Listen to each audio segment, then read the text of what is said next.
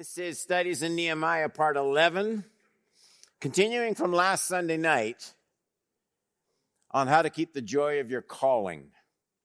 How to keep the joy of your calling. It's about a 14-verse text, but some sermons you can preach without reading the whole text at the beginning, but when it's a narrative, a story, an account like this, you really need to get the text into your mind first before starting to analyze it. So I'm going to read Nehemiah chapter 6, the first 14 verses.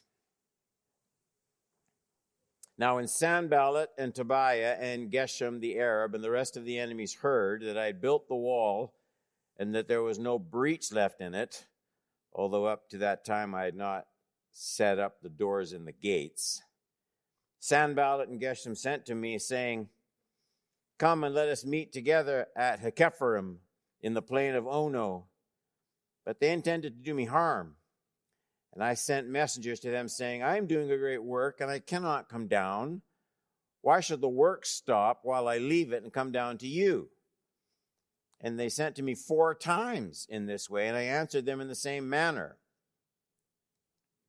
In the same way, Sanballat, for the 5th time, sent his servant to me with an open letter in his hand.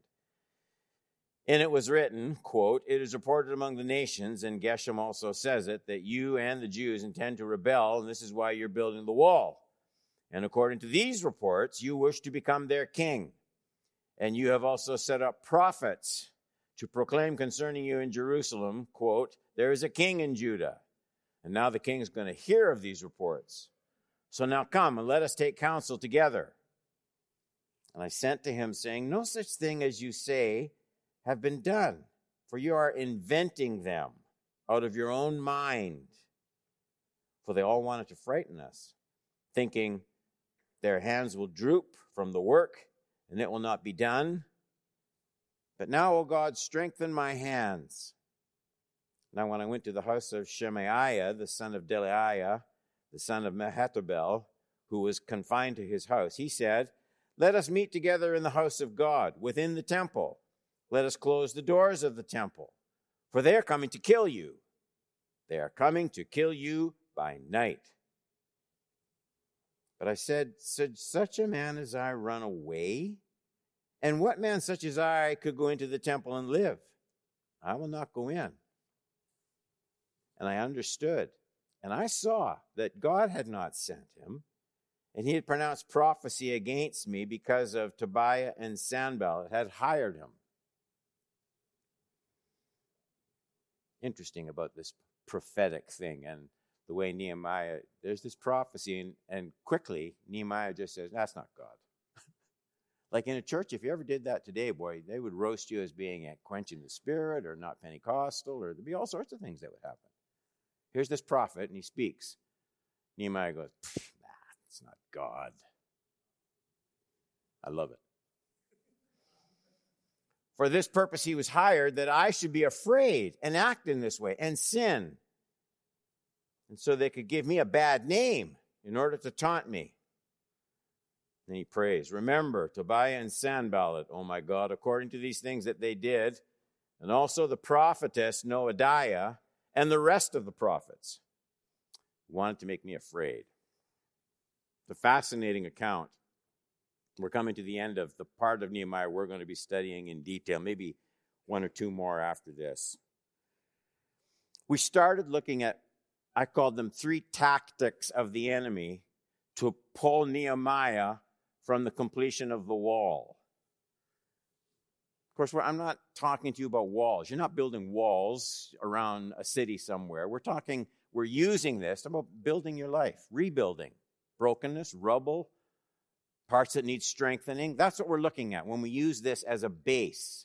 Talking about the building, the reconstructing that we do in our lives as we follow the Lord. Nehemiah has a couple of things going for him. He's called. He knows he's called. You have to look back at the previous studies to see all the provisions that God worked out for him. So he has this sense of mission. He has a sense of importance, not self-importance, but importance in the job. Those walls have to be completed for security, protection, and a host of other things. He has this sense of assignment. And what we started to just unpack a little bit last week, whenever God calls, Satan obstructs. Whenever God calls, Satan obstructs.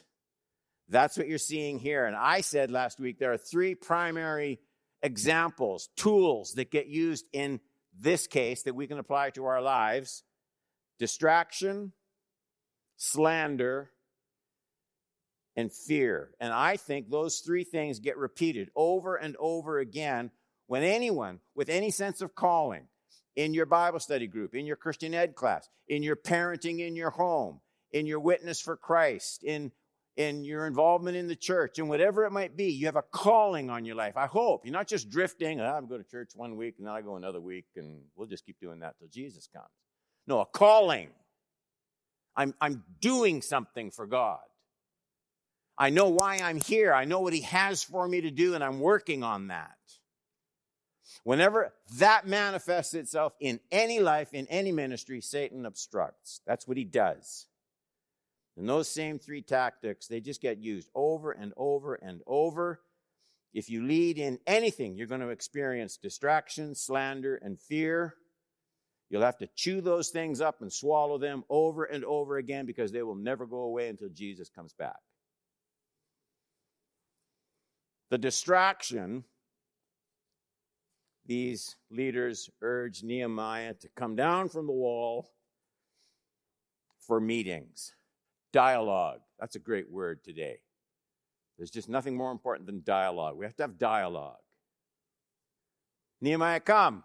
Let's dialogue about this. Our text says they came to Nehemiah 4 times. We have to dialogue. Stop the work. Let's have a chat. They weren't really interested in making peace with Nehemiah. They didn't care a lot about Nehemiah. They wanted him to stop work on the wall. They wanted him to abandon his calling.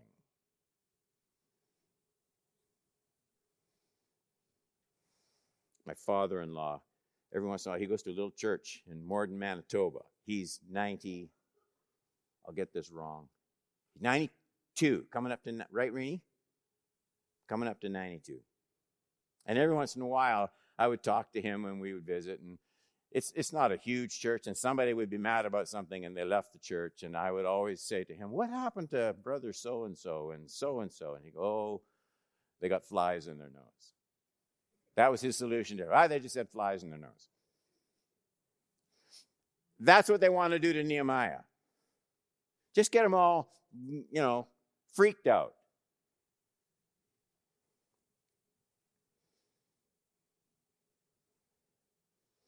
He knew the hearts of his critics.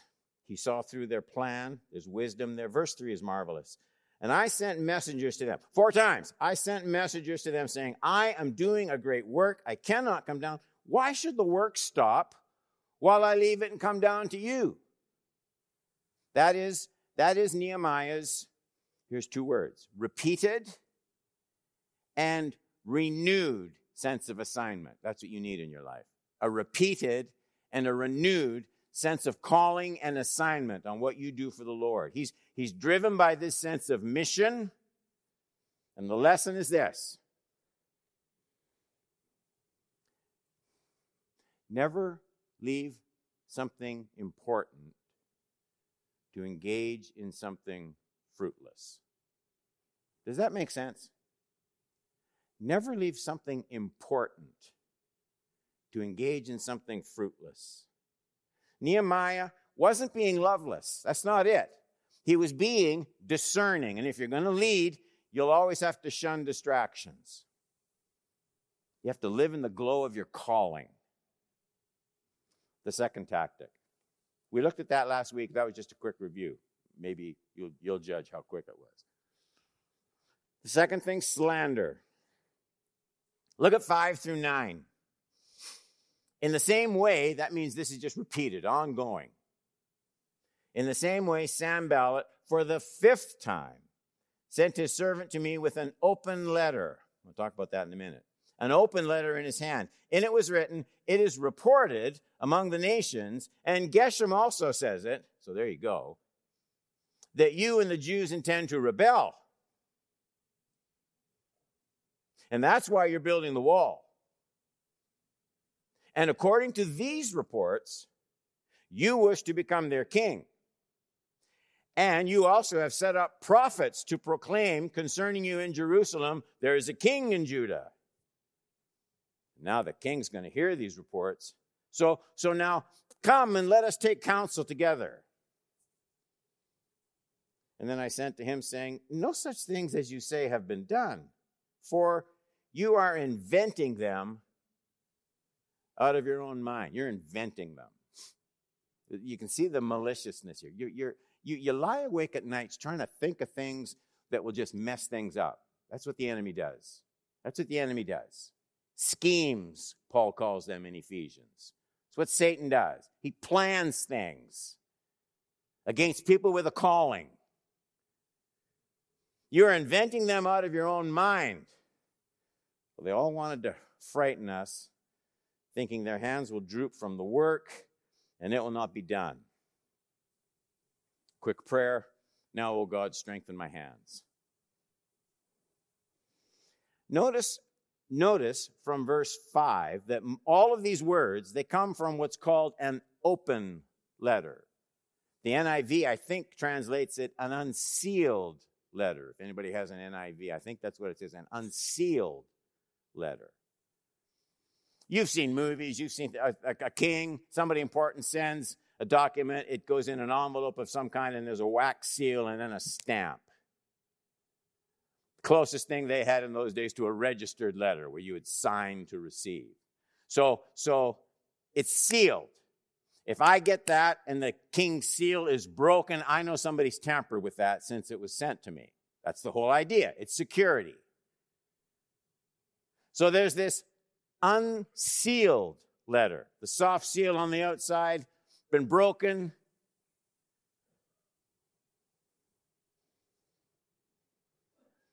An open letter means two things. It was what we would call an unsigned letter, so the author maintains anonymity. And then the letter was also a proclamation. It was read publicly. Its contents were designed to be distributed to the masses. And you notice that the source is never directly quoted in the letter. Look at these things. Verse 6, it's reported among the nations. 6b, according to these reports. Who's reporting? Who's saying this? Well, we don't know. According to whose reports? Doesn't say. There's nothing here anyone could really put a finger on. There was no one to respond to.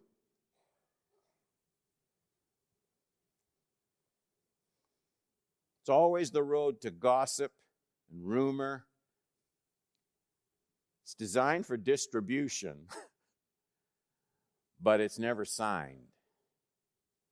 Stuff just gets said. Stuff just spreads. Perhaps Nehemiah could track down some of the sources, but how much time is that going to take? And what happens to the walls? Well, this is exactly what is desired. Get them all tied up. That's what the enemy wants. While he's embroiled in witch hunting, the walls won't be going up. So Nehemiah, he's wise enough to keep his attention on the big picture. He's more concerned. Here it is. He's more concerned about the walls than he is his own reputation. He doesn't have to defend himself. But the walls have to keep going up. That's his assignment. That's his calling. That's why he's there.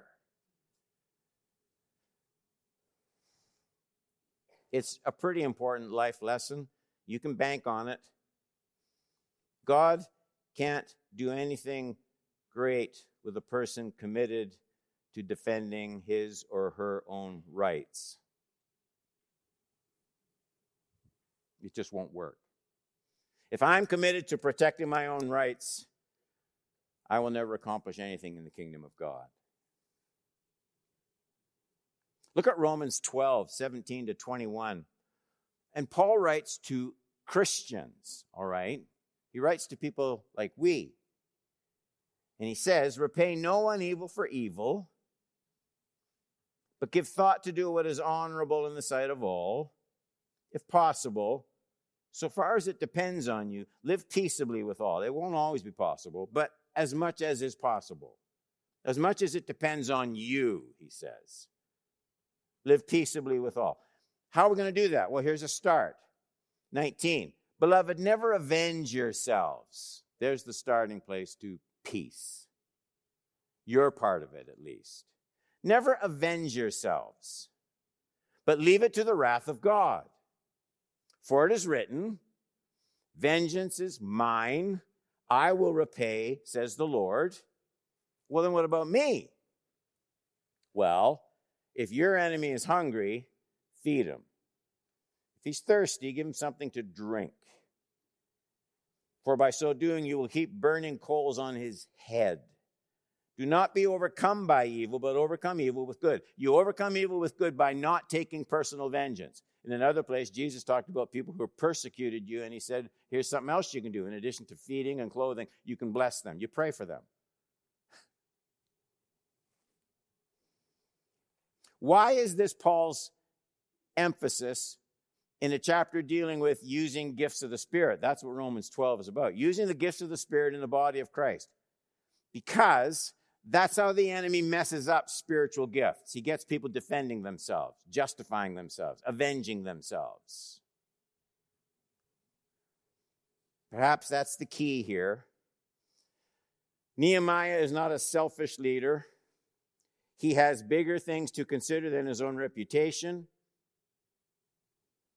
Think how easy. Like, he knows, the text says, Nehemiah knows all these things are lies, right? He says so. None of this is true. How easy it would have been, and how much spiritual muscle it took for him not to do it. How easy it would have been for Nehemiah to say, this isn't right, what they're doing.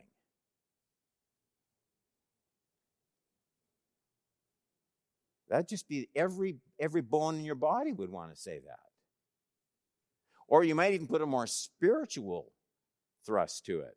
You know what? If I don't deal with these people and their slander, they're going to do it to somebody else. So for the good of the body of Christ, I think I better straighten this out right now just to protect other people. Doesn't that sound righteous? It's devilish.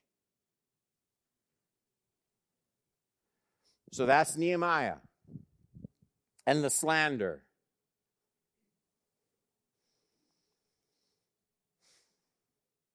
If you're leading anything at all, you will have opposition. And know this for sure, there are times when those who oppose you, Christian enemies are just like pagan enemies. They get a lot like that. Determined to do what Nehemiah did. Take the matter to God. Verse 9. They all wanted to frighten us, thinking their hands will droop from the work. It will not get done. Oh God, strengthen my hands. That's a lot better than a 3-week argument with some people who are lying about you. Oh God, strengthen my hands. Don't get embroiled. Don't quit on your calling. Stay close to God in prayer. Leave your rights with God.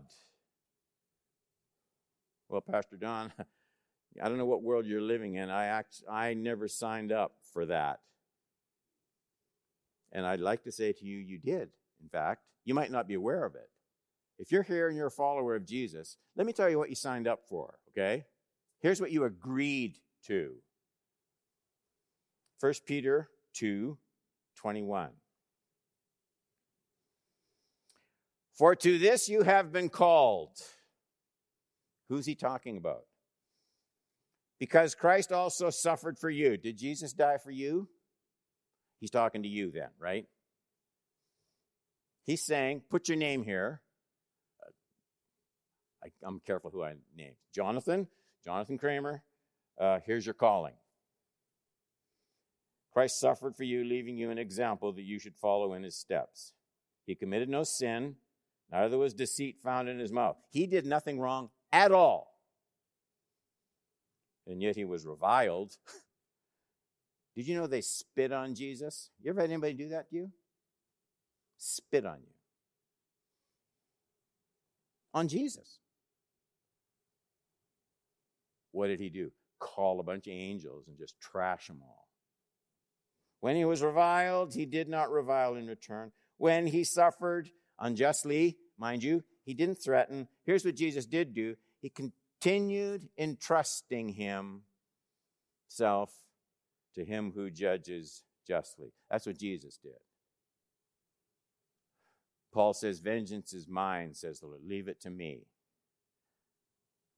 Where did Paul get that kind of theology? Well, he got it from the way they saw Jesus. When Jesus was unjustly treated, more violated than anyone could be violated when you consider the spotless Lamb of God,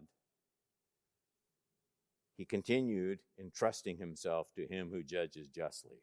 So, notice those words, to this you've been called. This is what you signed up for. This is what a salvation lifestyle looks like. It isn't optional. When you come to the cross, you give up the right to defend yourself. That's one of the things that gets crucified. When you take up that cross daily, take up the cross daily. What's on that cross every day? My right to defend myself.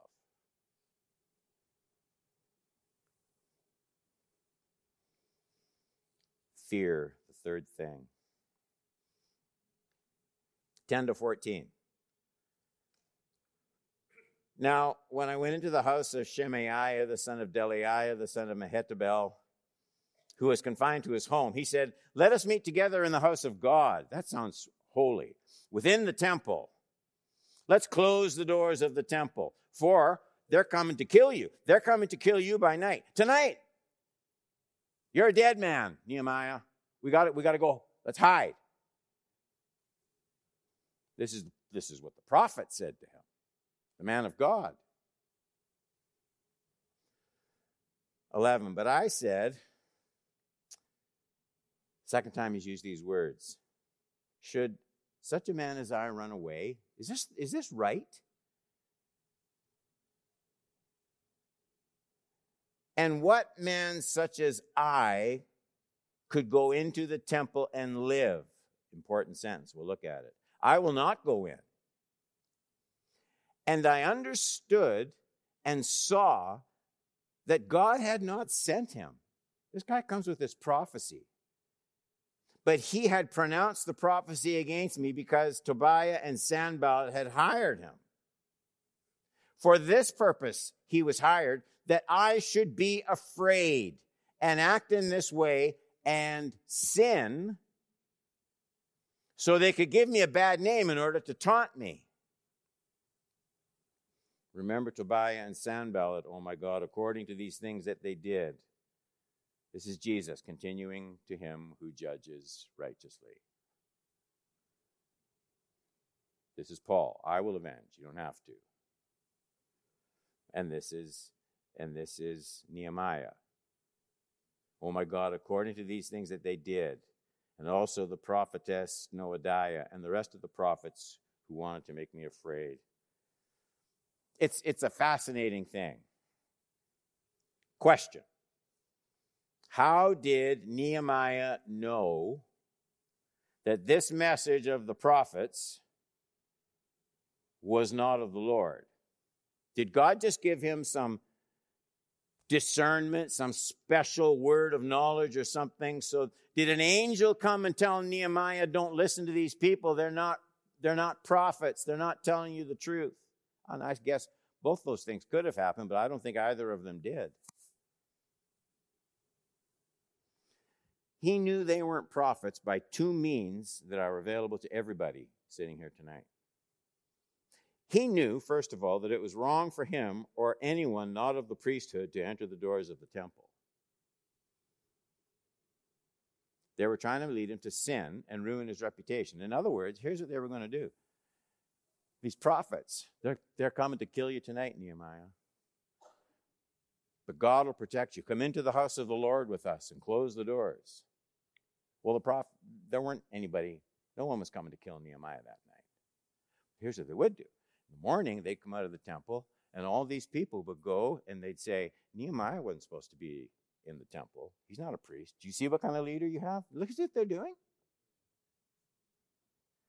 Like it's a lose-lose. That's what they're trying to do. So how did Nehemiah know they weren't prophets? Because Nehemiah knew his Bible. Nehemiah knew the commandments of the Lord, that only priests go into the temple. He didn't have to know anything else to know that these prophets were full of baloney.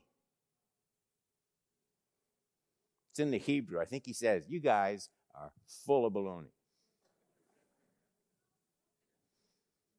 Nehemiah knew this because he had read, pondered, prayed about, and studied the laws of God. Because his life was grounded in the Word of God that he had, he was spared incredible ruin, saw through the plan of the enemies. And the psalmist writes about this very thing, this protection that comes from knowing God's Word, over and over again. I just give a few examples. Are they in your notes, those examples from the Psalms?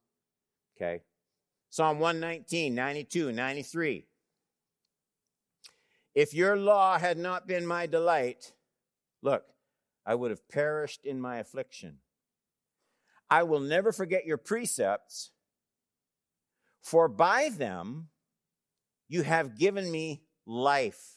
Oh, if there's there are certain principles that are so big and so important, they're like the foundation under your house, only the house is your walk with God now. Right at the bottom, the foundation of it all, here's the principle. Anything God commands or anything God forbids is for your freedom and joy in the long run, even if you don't see it at the moment. Do you know how many people desert God, give up on religion, blame the church, walk away because God was requiring something of them and they didn't want to listen? And so all they saw was restriction. All they saw was duty. All they saw was something hemming them in from expressing the desires of their hearts. So they saw all of the commands of God as taking something away. The psalmist says, by those same commands, you've given me life. Remember it all your life. Psalm 119, 165. Great peace have those who love your law. Look, this is like Nehemiah. Nothing can make them stumble. It's perfect.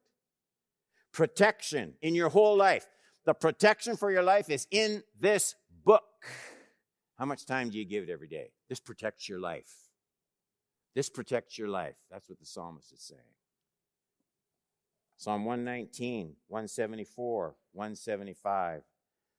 I long for your salvation, O Lord. Your law is my delight. Let my soul live and praise you, and let your rules help me.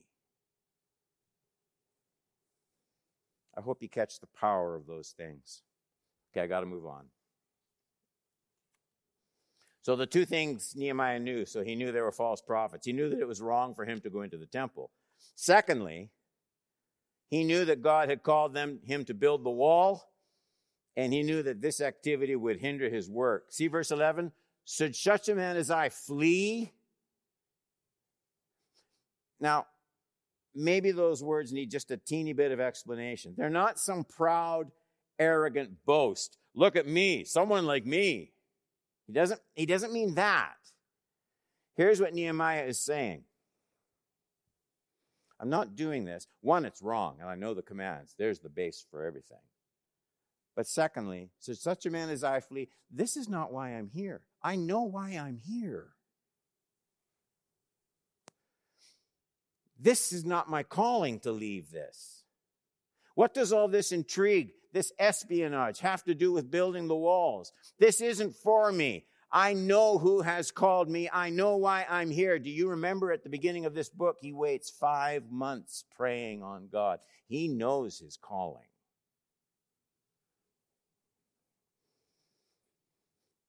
Keep your life focused on what God has for you to do. Never lose sight of the day of judgment and reward. That's what verse 14 is all about, though it's just kind of hinted at rather than flat out stated. Remember Tobiah and Sanballat. Remember. Why does God have to remember? Well, there's going to be a reckoning. Remember this. Remember Tobiah and Sanballat, oh my God, according to these things that they did, and the prophetess. God will keep track of all the injustices in your life. Church, God will keep track of all the injustices in your life. It's not my job to look after the injustices. More good ministries are ruined not by what people said about some leader, but by the way some leader responded to what people said. That's how God distracts and pulls people away. I was thinking, and man alive, at 41 years, I've been treated way better than any pastor deserves to be treated. But I was thinking about just some of the things that I've had said to me in the 41 years. And you have to, it's great to preach stuff, and then it's also good if you can live by it, too. I can remember a lady we hadn't been in this church a year, a lady sat in my office and told me that God showed her that I was the Antichrist. That sucks the life out of your day,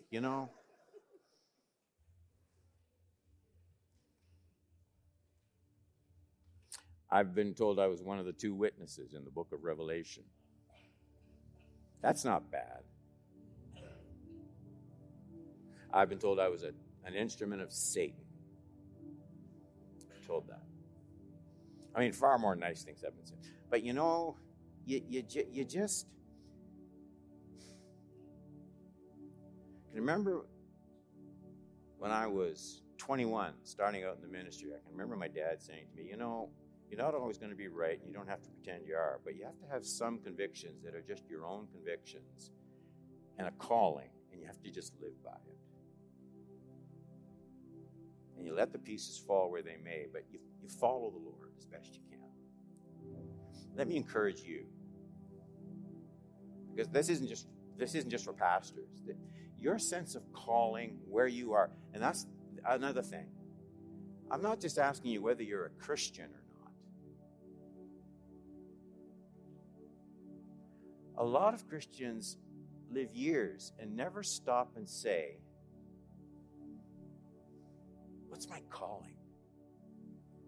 What's my calling? 1000 Gorham Street or wherever you live or your place of work.